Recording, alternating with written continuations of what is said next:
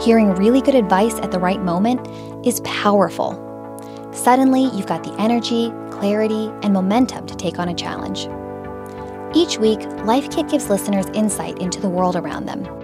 Your contributions to NPR stations make this important public service happen. At Life Kit, we're dedicated to helping people not just manage their lives, but enrich their lives. Because we believe everyone needs a little help every now and then, whether you're figuring out how to have a tough conversation with a friend or how to support your kids during a pandemic. If you've heard a Life Kit episode that's impacted your life, your support will help keep the good advice coming. Go to donate.npr.org/lifekit to get started with your donation. Again, that's donate.npr.org/lifekit. And thanks.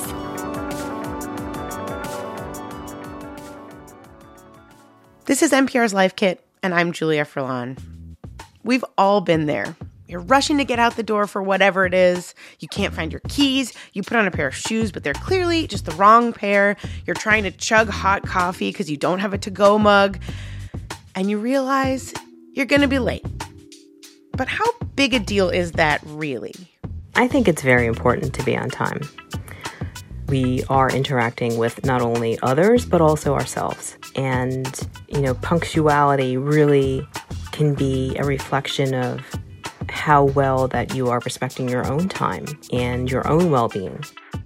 That's Rochelle Issip, a professional organizer and time management coach.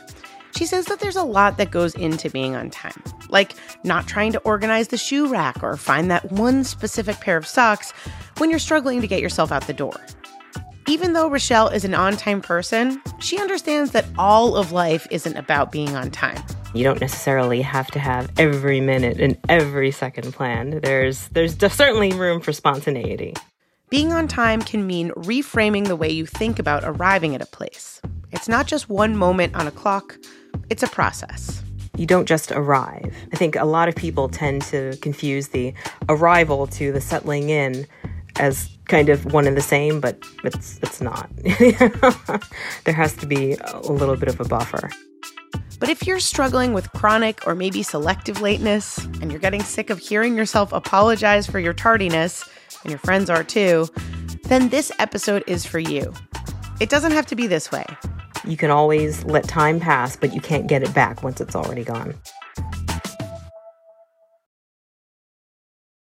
I feel like I should start this interview off with a small confession, which is that I am someone who is often late to things. I do hear that a lot, so it's okay. You're not alone. Just to get started, from a broad perspective, why are people late? I think it really comes down to several factors.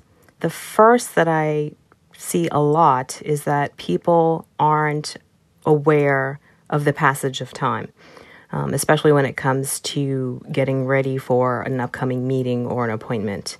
They'll usually be distracted, something else will be on their mind, or they think they can squeeze one more thing in. Right.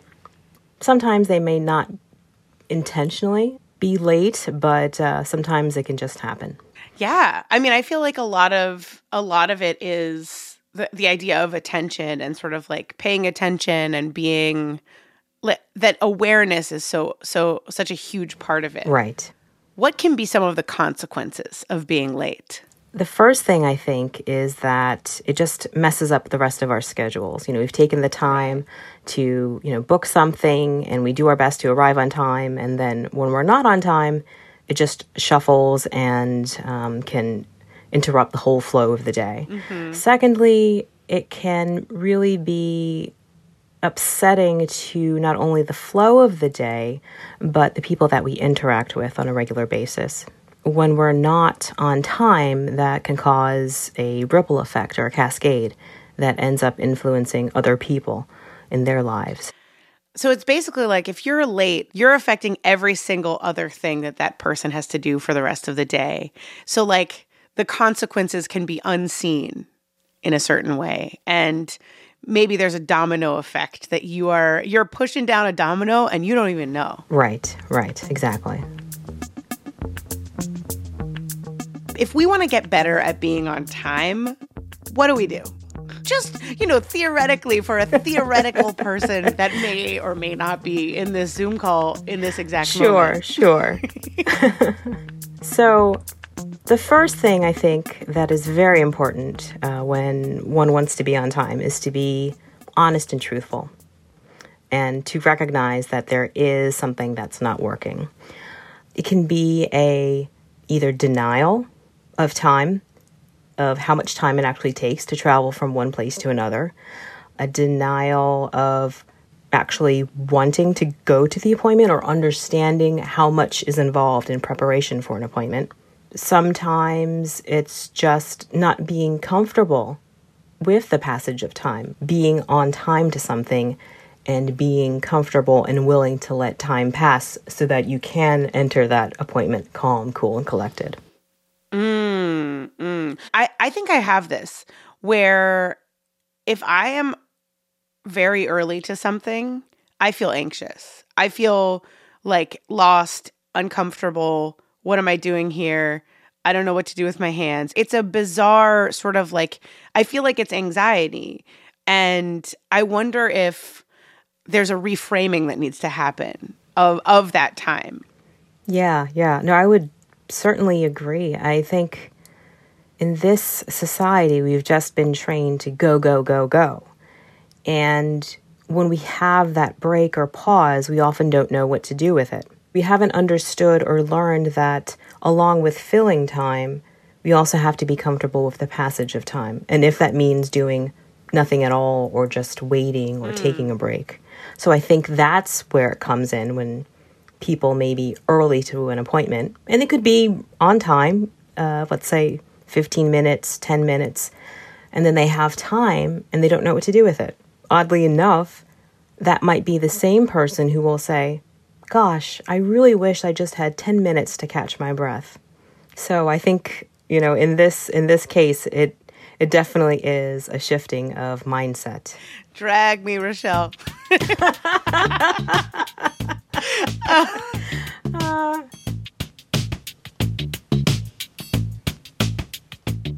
I am very late for friend things. And I am almost never late for meetings, work, teaching, capitalism. I'm on time. Usually. Okay. What if you're selectively late? Oh, selectively late. Yes. I think, again, this, goes back to what we started with and understanding, well, okay, why am I late? Am I thinking that I'm going to be uncomfortable when I arrive? Am I not really interested in meeting the people that I'm going to meet? There's a lot of things that can be uncovered here. Yeah, I think that I feel like I have leniency with my friends, but I am constantly worried that I don't have leniency with work. Yeah. I mean, I think there's not that necessary pressure, like you said, of, I have to get to a place. But at the same time, it's important to be aware that even those meetings with our friends or acquaintances, it does have a ripple effect. And people do feel that because when you're late by however many minutes, that's doing them a disservice because, well, one, they're not spending time with you. And also, in a sense, you may not be respecting that downtime, too, with them. Right. That what's the downside of collecting your thoughts for 10 minutes? Right. Maybe you just want to take a deep breath and just relax and not have to worry about getting there on time. Right. Okay. We can all be late. Everyone is late sometimes. Yes, it happens. What should you say to someone if you know you're going to be late? Can you give some examples of what to say or what to do? Sure. So if you know you're going to be late to something, the very best thing you can do is communicate right away. And it's not communicating right away, I mean right away. It's not thinking about it and then calling or texting 30 minutes later. It means right at that moment. If you have that feeling that I'm not going to be there, let the person know. It's just a courtesy. and to let them know so they can adjust their schedule if necessary. I think it's better actually to call, use the phone so you can, speak. Because there's so much involved, like in voice. Sometimes things can get lost in a text or email. So if possible, call and say to the person, very clearly, just say, it looks like I'm going to be late to, this meeting. My apologies. I'll do my best to be there on time. I'm expecting to be there at this time. And I'll let you know if there's any other delays. You don't necessarily have to go into all the details or excuses as to why. Just calling and saying, I'm going to be late is good. Okay, so if possible, call. Don't necessarily text.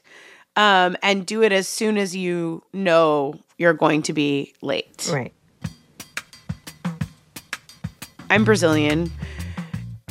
In Brazil, it's like time is different. It functions differently in society.